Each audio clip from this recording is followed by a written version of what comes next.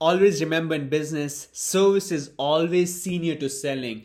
I mean, you can do whatever you want, but it's always about the service. Let me give you an example. What's a service? Let's say if someone comes to your home, a guest comes to your home, or a client basically, comes to your home, you don't, or office basically, you don't ask that person if I should bring tea, or if I should, basically get some coffee. You bring it. Okay, that's service. If you go to a restaurant, the waiter is telling you that, let me bring you this, basically an amazing thing, okay, for you, or do you want this thing, basically, amazing thing. It's like the services, if that person brings it and gives you a napkin, that's service. Okay, asking is not any kind of service. It's not special. Of course, when someone asks, most of the time the other person's response is a socially desirable response, and it's always about no. The reason we say no is because human beings don't want to be vulnerable. Like when you say yes to something, you become vulnerable to something. So that's why naturally we have a desire to say no.